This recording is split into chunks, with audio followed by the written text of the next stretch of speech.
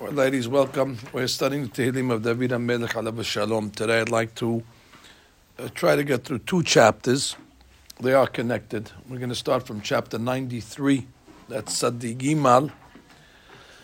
And the chapter begins, Adonai Malach Geut Lavesh Lavesh Adonai Ozet Azar Aftikon Tebel Baltimot. So this is a chapter that talks about the future when Mashiach comes. The atheists of the world and the deniers of God will come to the realization that God was the king. We know that God is the king, but they, in the present tense, they don't accept God's kingdom. So when Mashiach comes, they're going to say, Hashem Malach. We realize in retrospect that God actually was the king. Geut Lavesh, that's the time that he's going to gird himself with Geut. Geut is glory and the arrogance that only belongs to God by humbling all the other nations. Aftikon Tebel Baltimot. God is going to the people are going to become aware that it is God that actually stabilizes and gives the foundation to the world. Nachon kis'acha me'az. This talks about God's chair. God's chair is the kisei hakavod. Nachon kis'acha me'az. God's chair already was established me'az, from then, meaning from even before the world was created. The kisei hakavod, God's chair of glory, was there. Me'olam ata. These are all admissions that the Goyim are going to say, things that they did not recognize in real time. But when Mashiach comes, they look back, they say, now we understand that the chair of God was always there, and Me'olam ata, you were there from the beginning. Nasi'un naharot Adonai, nasi'un naharot kolam, yis'un naharot dochiam. The pasuk over is referring to the rivers. The rivers are going to rise up. These rivers, of course, are not talking about rivers of water. It's talking about the enemies of Bnei Israel. They're referred to violent waters. Nasi'un naharot. The rivers are going to rise up. Nasi'un naharot kolam, and they're going to make loud sounds. If anybody heard the ocean at the time of a hurricane, it sounds like there's a train barreling through a town. That's what the enemies of Bnei Israel sound like. A raging, roaring river that has loud sounds. When they came to war against the Jewish people, Yis'u neharot dochiam. That's again referring to the rising waters of the Goyim.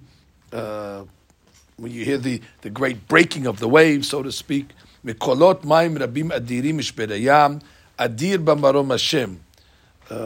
Ultimately, we come along and say that louder than all of those enemies is Hashem, Adir b'marom. He's in the heavens, and He is our protector. Edotecha ne'emnu me'od.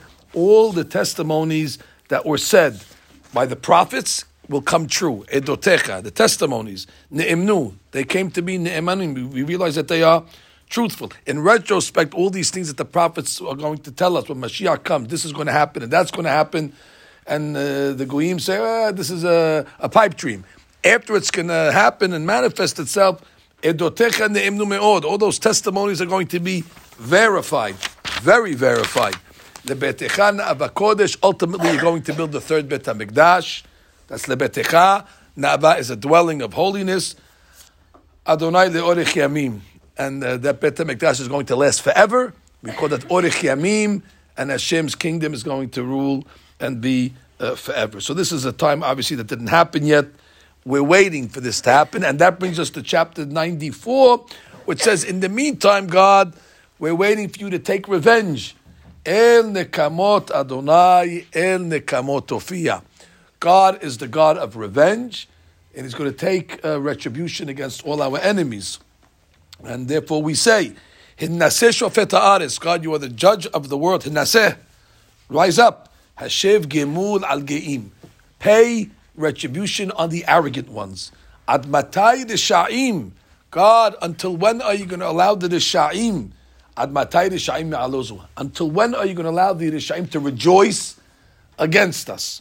Yabi'u yidabbiru atak. They express themselves, our enemies. Yidabbiru atak. They speak arrogant words. They speak curses. Yit'amiru. Yit'amiru means they are exalted, like the Amir. The Amir is the head by the Arabs. Yit'amiru. Called Pu'alei Avin. Today, the Pu'alei Avin, the evildoers are exalted. The evildoers are praised. It's the enemies of God are the ones that are being lifted. And what happens to us? Amecha Hashem yedakeu. The nation of God, yedakeu, they're being oppressed. If anybody knows history, one of the first labor camps that the Jews were sent to is Dachau. And I saw one of the rabbis said that there's an emes in the pasuk, Amecha Adonai yedakeu, that the nation of God will be sent to Dachau, which was also a form of dakeu, where they oppressed us. V'nahalatcha ya'anu, and your lot will be oppressed. Ya'anu, they're going to torture us. And not only that, Almana v'ger yarogu, they killed the orphans, they killed the widows. V'tomim yirasehu, v'yomeru, and they say, Lo yir'eya, they say, we have no fear of God. Ve'lo yavin Elohei Yaakov, God doesn't know what's going on. God is in heaven. He doesn't know what's happening on earth. They deny the providence of God. They deny the Hashgacha of Hashem. This is what the Goyim say. So we're asking God in this chapter, and I'm getting to a point, which is the topic of today, but I want to get to the pasuk. The point is that we're saying to God, until when are you going to be patient? You're a God that takes revenge. Take revenge already. This is now, we're asking Hashem now, against all our enemies. It didn't happen yet. Binu bo'arim ba'am. And now we turn to the people. You bo'arim is imbeciles, uksidim, you foolish people. Matai taskilu, when are you going to have wisdom? When are you going to wake up? Hanota ozen halo yishma, the one that created the ear. Don't you think he could hear? If Hashem created the ear, so he could hear, that means. It means you're coming along to say God doesn't know what's going on. God is in heaven and he's not aware of the events that are transpiring on earth. So you're saying that God is deaf, and that's why the Yiddish-Chaim can get away with it. And therefore God doesn't even know that his Jewish people are in trouble. So we're saying, Hanota Ozen, does it make sense? The one that created the ear, Halo Yishma, shouldn't he be able to hear? Im Yotzer Ayin, the one that created the eye, Halo Yabit, don't you think he's able to see? Hayoser Goyim, the one that created the Goyim, Halo Yochia, don't you think he has the ability to chastise them and rebuke them? Hamlamed Adam Da'at, the God that created the brain, don't you think he has knowledge? To say that God doesn't know, the God that creates the brain of everybody to give them to give them knowledge, he doesn't know? Adonai Yodeya Machshevot Adam, God even knows what the people are thinking. And compared to what humans are thinking, against God's wisdom, Kihem Mahavil, the most loftiest thought that a Jew can have compared to God's deepest thoughts is considered nothing. And now the pasuk says, Ashrei hagever asher tiyasirenu ya. In the meantime, fortunate is the one that receives the affliction of God, umitoratecha telamedenu, and nonetheless still studies Torah and does not give up his religion even at a time of affliction. Lahashkit lo mimera. But there will come a time, lahashkit, where God will make sheket. God will make peace, and the Yisurin will ultimately save him from Gehinam. Lahashkit lo, it'll minimize mimera, from the bad days. The bad days are in Gehinam. If a person gets Yisurin in this world, it's lahashkit lo. It's to diminish from the days of bad. Ad yikareh l'rasha shat, until that day will come where the Rasha will be reach his demise. Ki lo yitosh Adonai ammo, God will not leave his nation, even through the difficult times. Ki ad tzedek yeshuv mishpat, there will come a time where tzedek will prevail, justice will prevail, and all the righteous people will be exalted. Mi yakum li im mere'im. Now we're turning to God. Who is going to help me against all these bad people? Mi yityatzef, who will stand for me in Pu'alei Avin against all the wicked? If it wasn't for God that helps me, almost I collapse.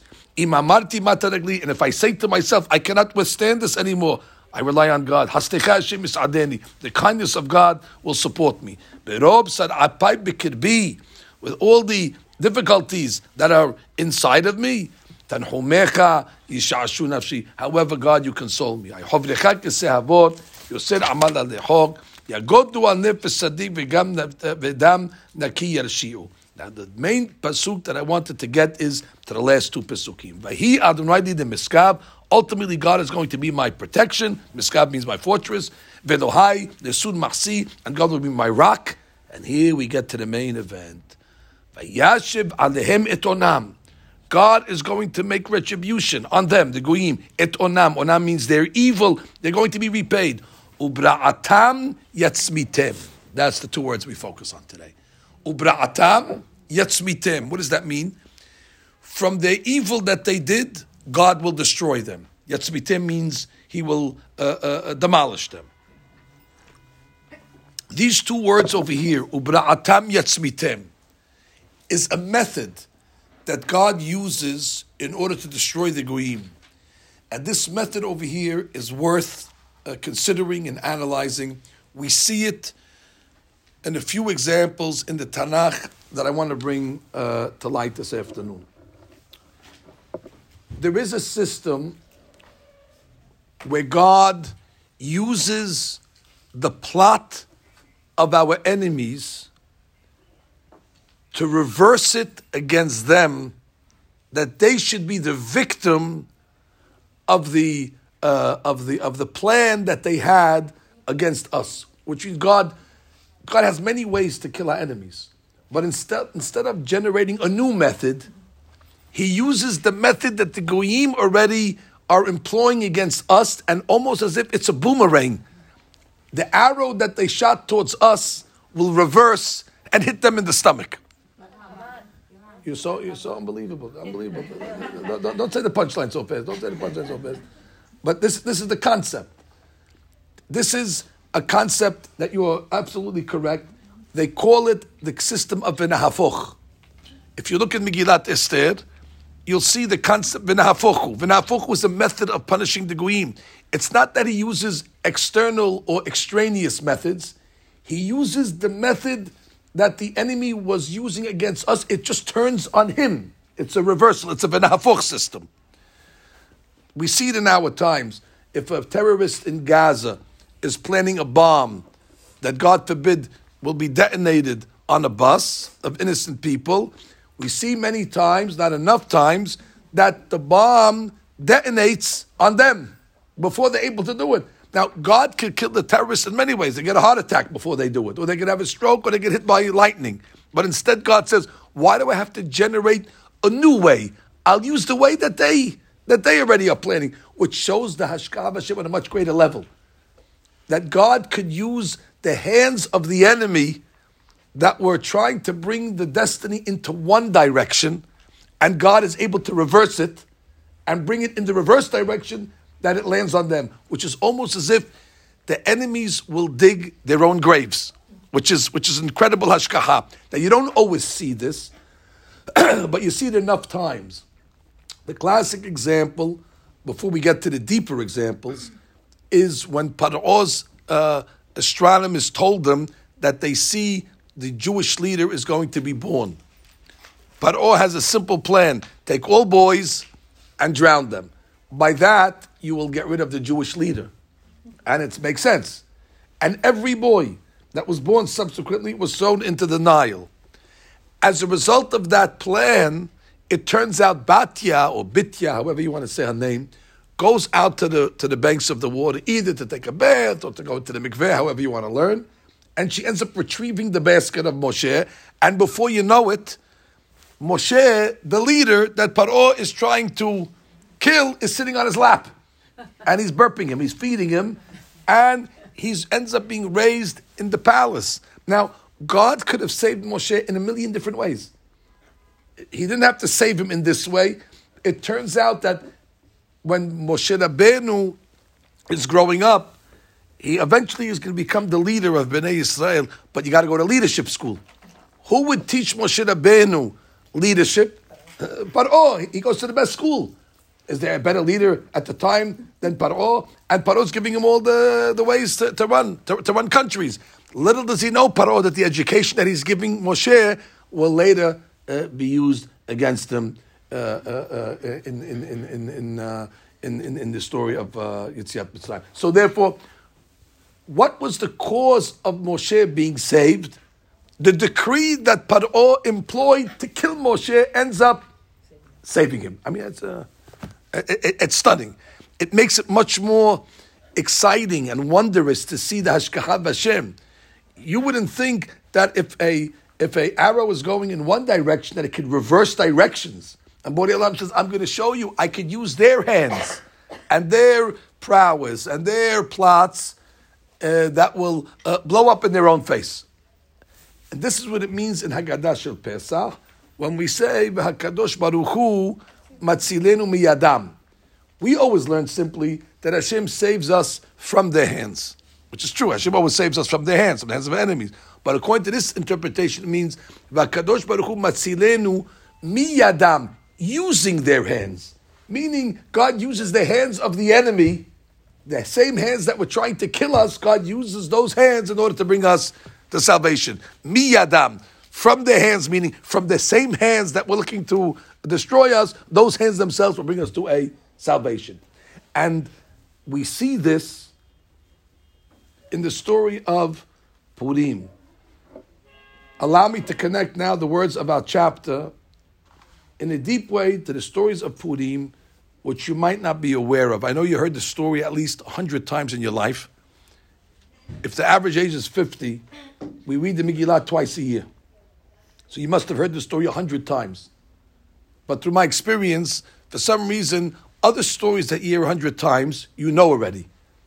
But for some reason, Megillat Esther, we forget the details of the story, and we're not exactly, we don't have exactly the details correct. So I'd like to review it quickly with you, because there's some nuances here that I think are overlooked, and they're the key to the whole story. In chapter 1, Ahasuerus makes a party. The party is a 6-month party. Then he makes a 7-day party, and then in his height of his drunkenness and his excitement, he summons Vashti to come to attend the men's party. Vashti refuses. This is very, very embarrassing to Ahasuerus, that his wife, who probably, women's liberation, I got a list of my husband, she was one of those maybe, or maybe not, I'm not sure. But the point is, she refuses flatly to go to her husband. Ahasuerus now wants to know what to do with this lady. So the Megillah is very clear and does not spare any words. He asks his advisors. And it says, he asked the Hakamim, he asked the Yodei Ha'itim. It tells us the name of the advisors, Karshena, Shetar, Admata, Tarshish, Meres, Marsanah, Mumkhan. And what is he asking his advisors? What to do? What do you do with a queen who defies her husband in public and embarrasses? He doesn't know what to do. He needs advice.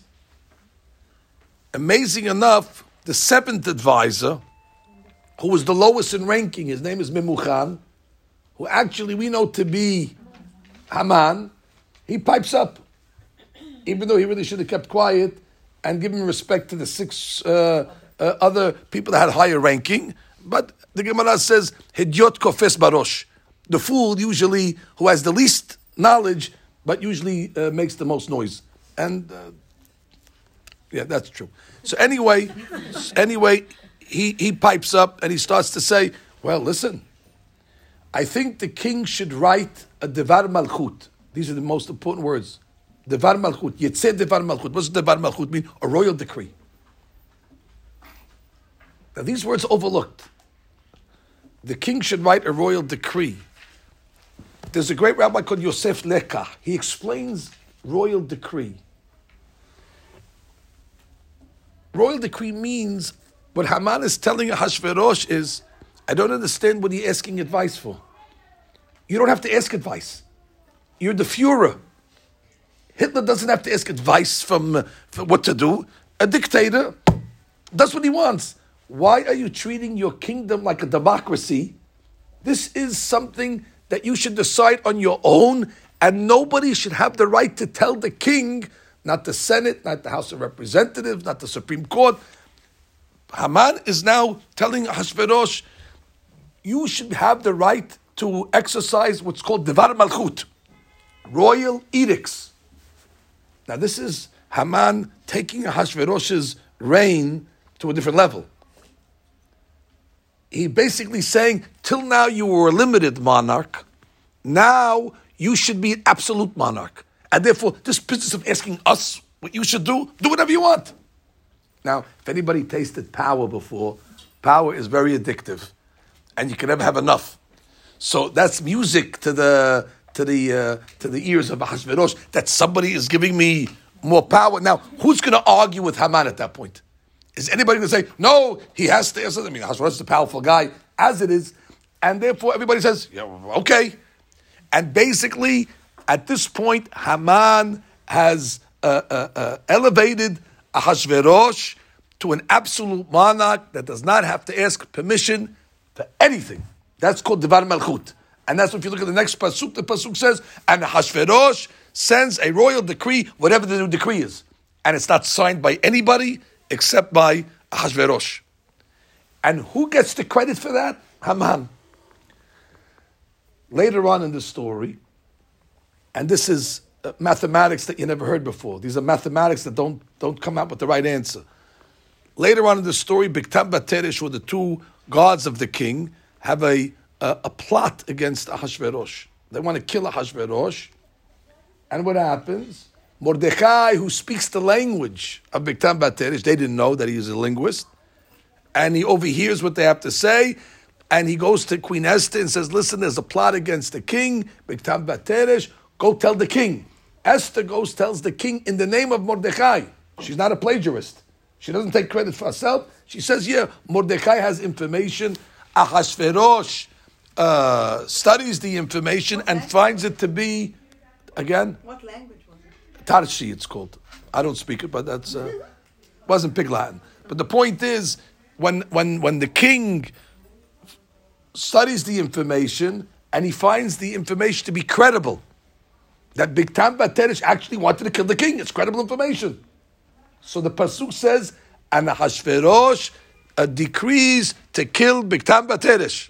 Beauty. Now what should the next pasuk say?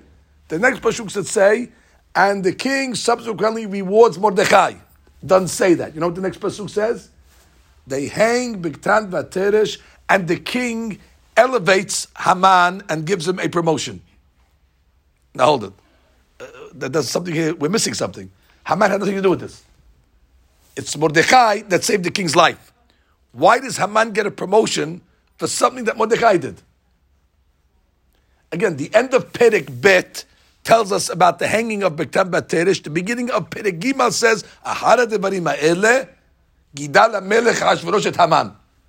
And we're saying, wait, what's going on over here? What's this reaction? Explanation.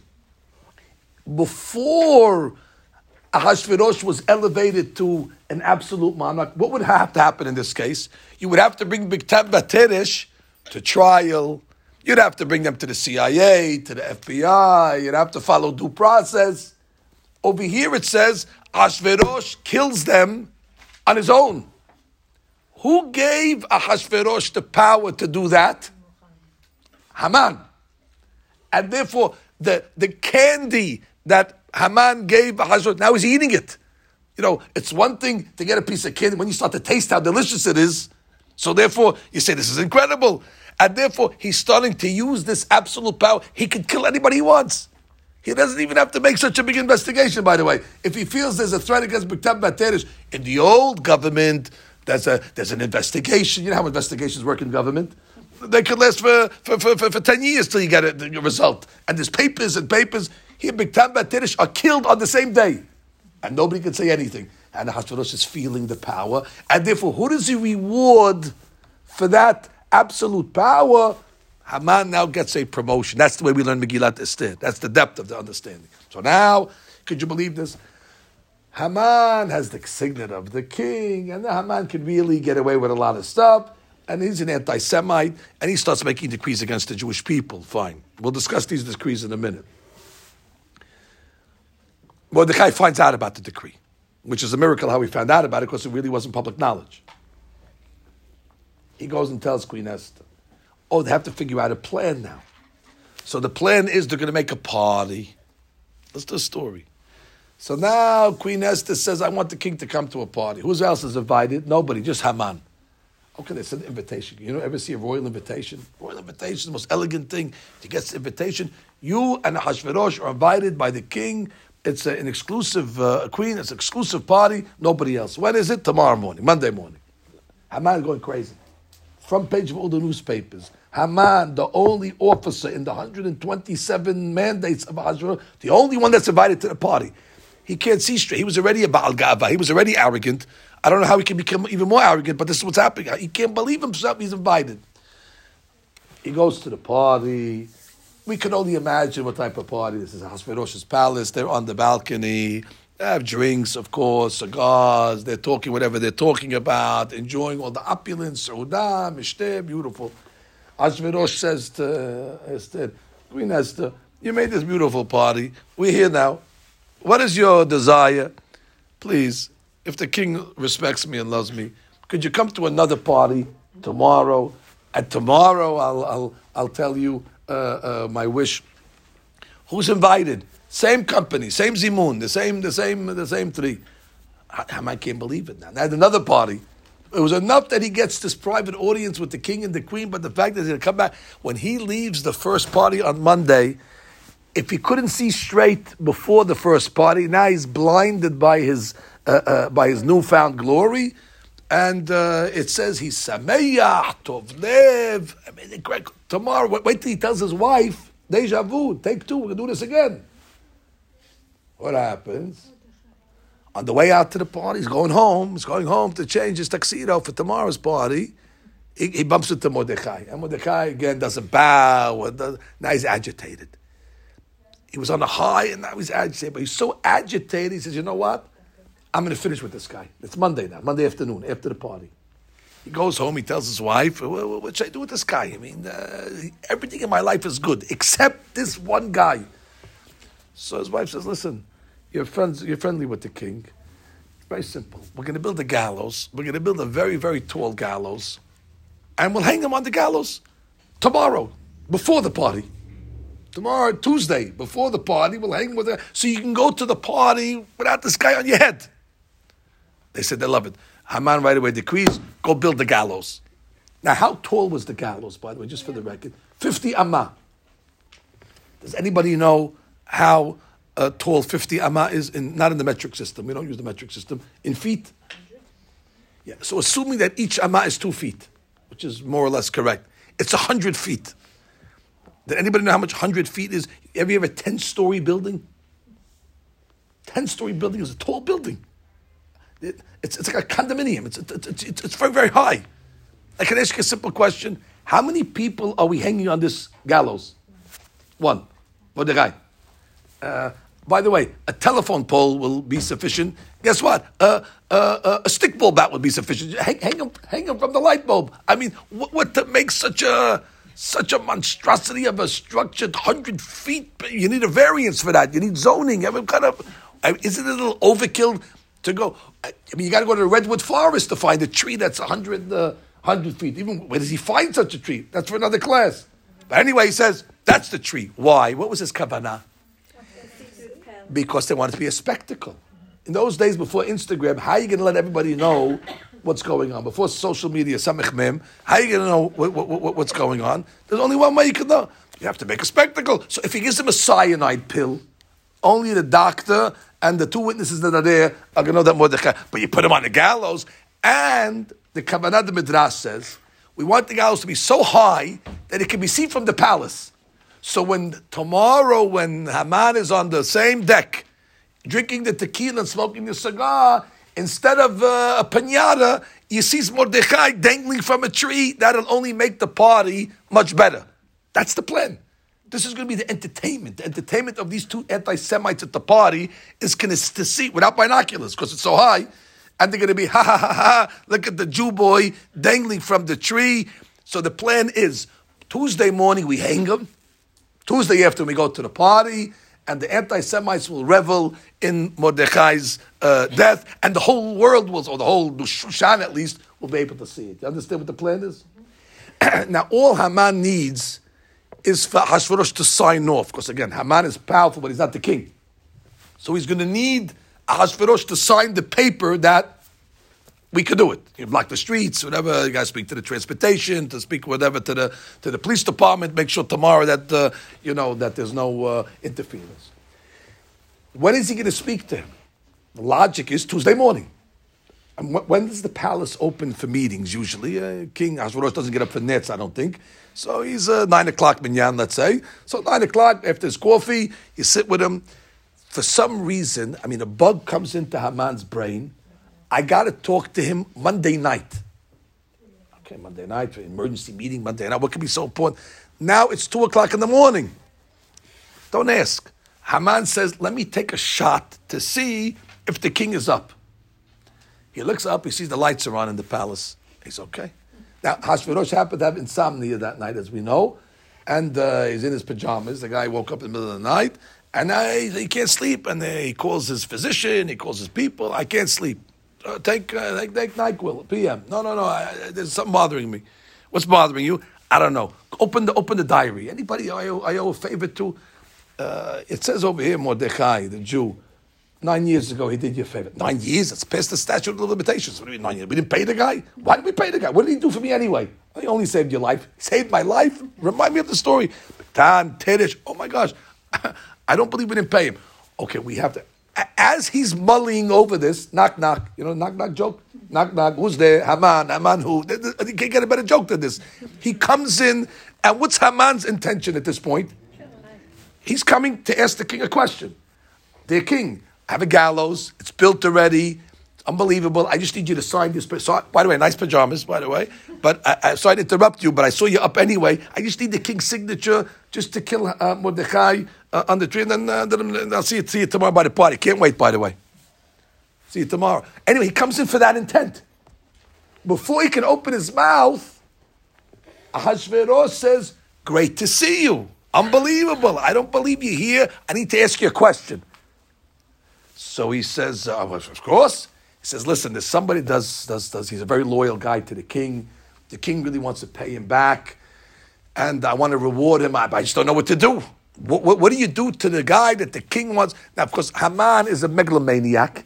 He only thinks about himself. He can't imagine there's somebody else that can find favor in the eyes of the king besides himself. So right away he's thinking, well, he's got to be talking about me. What else can he do? He gave me the ring already. I'm the only one invited to 2 parties. So, the man that has everything is going to get some more now, and the king can't sleep at night because he doesn't know what to do for me. So Haman starts to, go into the fantasy. They say, well, you know what? The guy should be able to ride the king's horse, and I think he should wear the royal garments, and even the crown. And Ahasuerus is not too happy about the crown part, but as Haman is talking, he's going, yeah, good, I like it, great. Oh, why didn't I think of that? Great.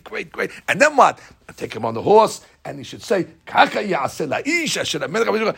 And I love it. And Haman is gloating, and all of a sudden, Ahasuerus says, great, Mordechai, go do it to Mordechai tomorrow morning, ASAP. And he swallows his Adam's apple now. Haman says, what? Mordechai? Did you say Mordechai? I thought you were talking about me. Of course, he doesn't say that, but he says, I don't believe it over here. Now, after Ahasuerus finishes, he turns to Haman. By the way, what did you come for? Oh, nothing. I just want to say Kiryat Shema Lamitah with the king. Like, what? You had to tell me something? No, I was just in the neighborhood. Oh, you were just in the neighborhood at 2 o'clock in the morning, and you paid me a visit. You had something to tell me? No, I'll see you later. Because now, how can he tell the king at that point, oh, I want to hang Mordechai on a gallows? Talk about bad timing. So Haman has to shelf that idea. Ladies, I know you know the story, but there's a part of the story that you're going to hear now that you don't know. I'm getting to the part you don't know.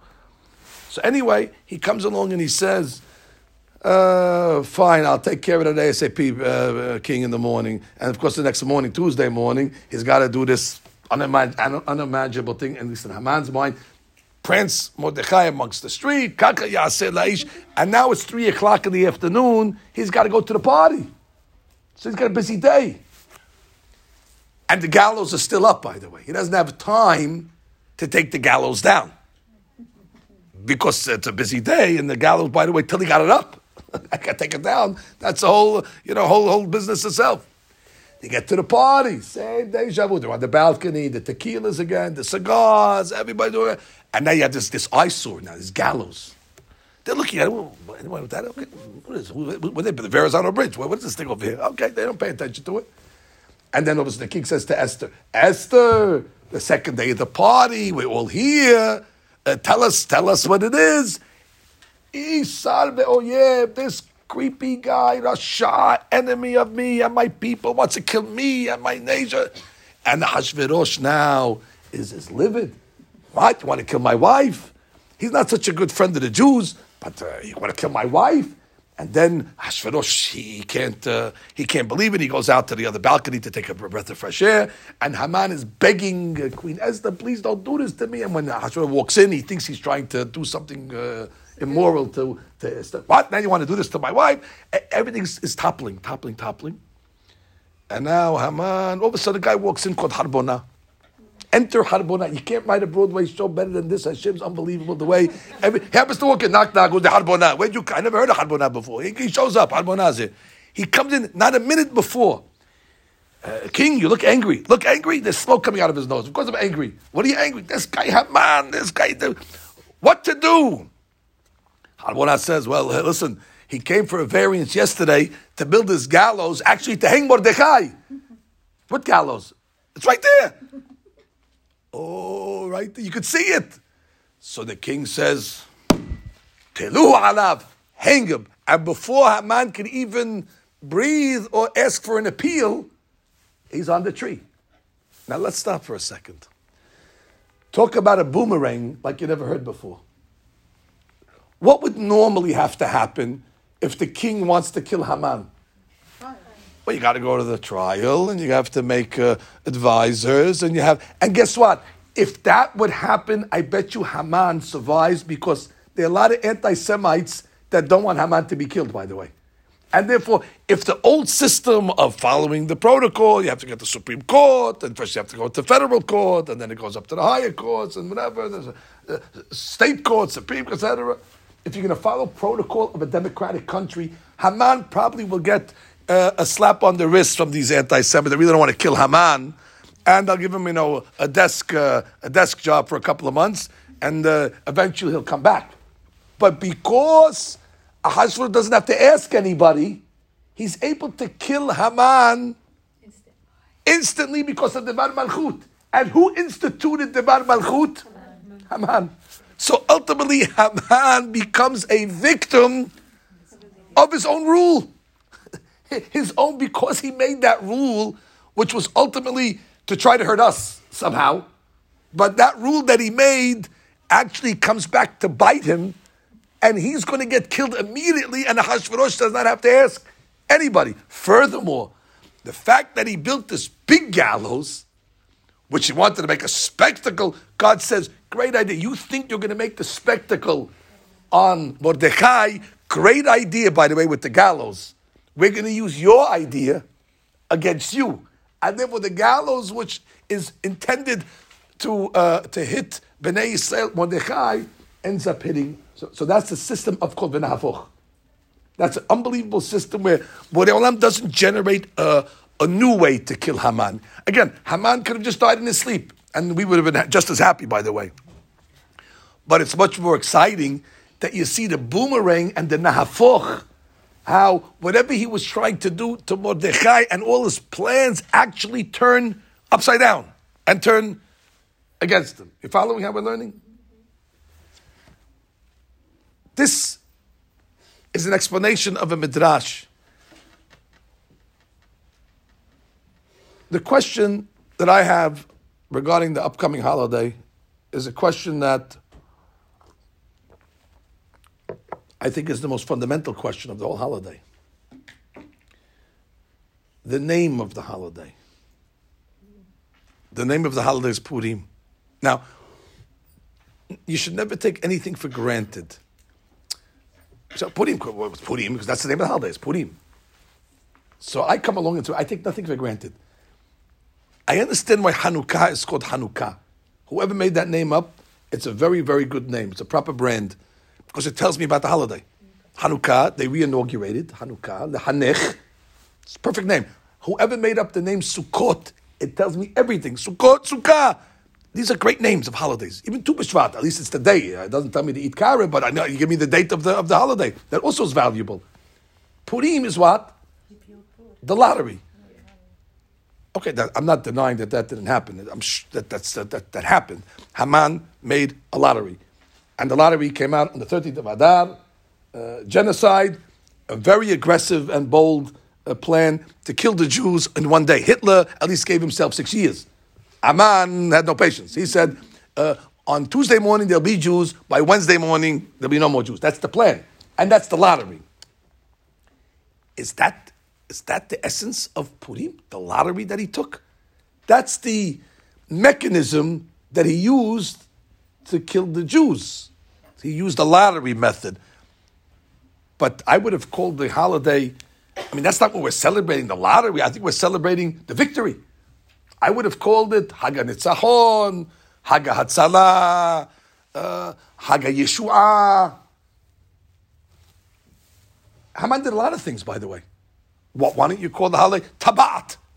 Because the king gave the ring to. If you're looking for details, I think that the lottery is a detail that would ultimately lead to the day, but it's not the essence of the holiday. Put it this way: if I tell you, and you never heard the story of Purim before, and you say, "Is there a Jewish holiday coming up?" Yeah, what is it called? It's called the holiday of the lot. Lot meaning of lottery? Yes. Okay, what is it coming to commemorate? No idea. Some lottery. I don't know. Lottery? No, it's not a holiday. A lottery. And if I can ask another question, how many lotteries did he take? As far as I know, one. I did two. If I did two, then I rest. I stand correct. In my Megillah, it sounds like he took one. He took a lottery, and the 13th of Adar came out. So even if you want to call the holiday of the lottery, it should be called Pur. Megillah says Hipil Pur. He drew a lot. That's called Pur. So now, for some reason, we're turning it into something that's not even in the Megillah. Purim is plural. Lots. That's not true. It's a strong question, by the way. You want to know the answer to the question? Whatever Haman did, at least when you're reading the beginning of the story, you can believe that he is the winner. That everything he's doing is successful to bring him to his plot to kill the Jewish people.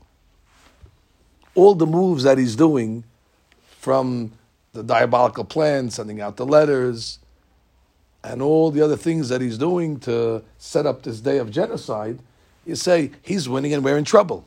By the time you get to the end of the Megillah, you realize that he wasn't the winner of the lottery. It was reversed. Imagine you have a lottery that they say, the winner is Haman.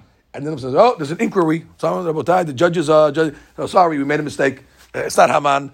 It's Bnei Israel. And that's what happens when there's an overturn in the story.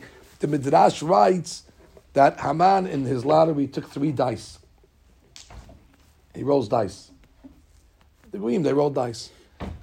And if you know anything about dice, always the dice will equal 7, top to bottom. If there's a 1 on top, there's a 6 on the bottom.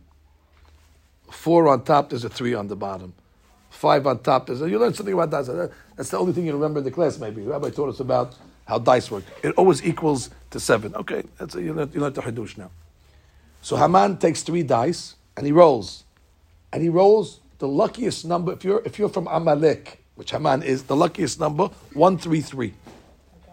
133 is lotto, is a jackpot for Haman, because he comes from Amalek, and Amalek's grandson is Agag, and Agag become Haman Agagi. And 133, Aleph is Aleph, 1 is Aleph, and 33 is Gimal. So 133 is Aleph, Gimal. So basically he rolls Agag. Now if you're Amalek and looking for a sign for are you going to succeed or not, so boom, he rolls Agag. You can't get a better roll on the dice than that. And the Midrash says, God took the dice and he turned them upside down. And if you take a 3 and you turn it upside down, you have a 4. And if you take a 1 and you turn it upside down, you have a 6. And if you take another 4 and turn it upside, take another 3 and turn it upside down, you have a 4. So basically, 133 ends up becoming 464. And 464 is Dalid Vav Dalid, which is David. So therefore, v'nafochu, it is turned upside down. The dice were turned on him. And therefore, it looked like he won the lottery. But ultimately, he is not the winner of the lottery. The lottery is reversed. And who wins? We win. Hence the name Purim. Purim is hinting that the original lottery that seemed was in Haman's favor was turned to become our Pur.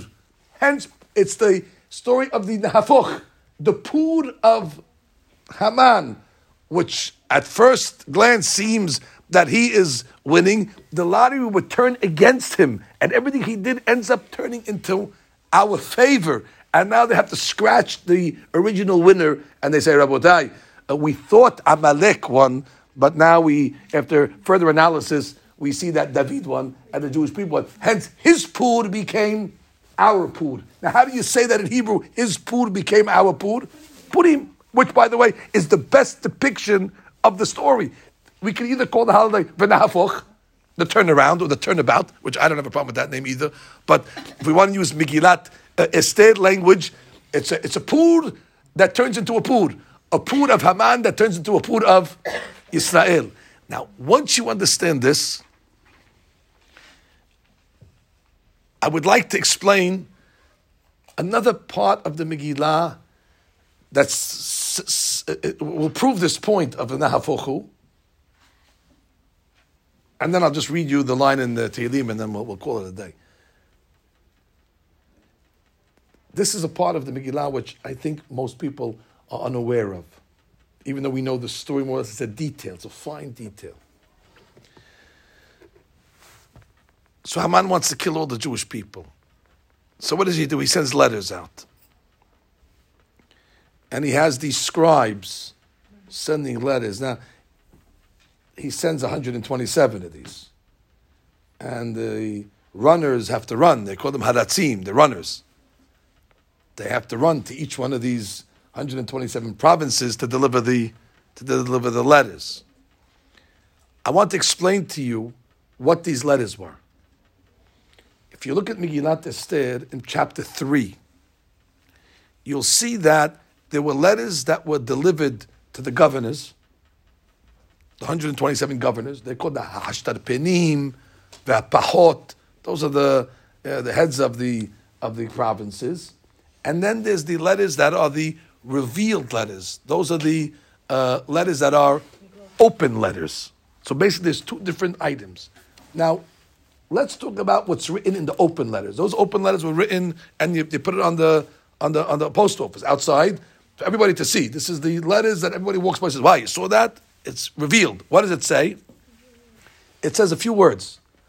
On the 13th of Adar, which is, by the way, about a year from now, because the letters actually were sent in Nisan, so it's like very far away, but you need to prepare. On the 13th of Adar, all it says is, Lihiyot atidim layom hazeh, to be prepared on that day, lihinakem me'oibim, to take revenge. Okay, be prepared. It sounds like there's going to be some type of action over here. Lihinakem, to take revenge. Who's going to take revenge? Against who? Who's the enemy? No details. Details to follow. All it says is, Lihiyot atidim, to be prepared in the future, layom hazeh, lihinakem oibim. Everybody says, okay, mark it on your calendar, put it on the to-do list. Okay, everybody has 13 Adar, no weddings that day, no bar mitzvahs, no that. What do you got? The king says we got to be ready to. Who are we fighting against? Who knows? Maybe there's an enemy coming from who knows what.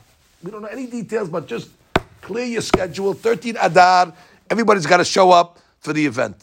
Okay. The governors, Haman's so smart.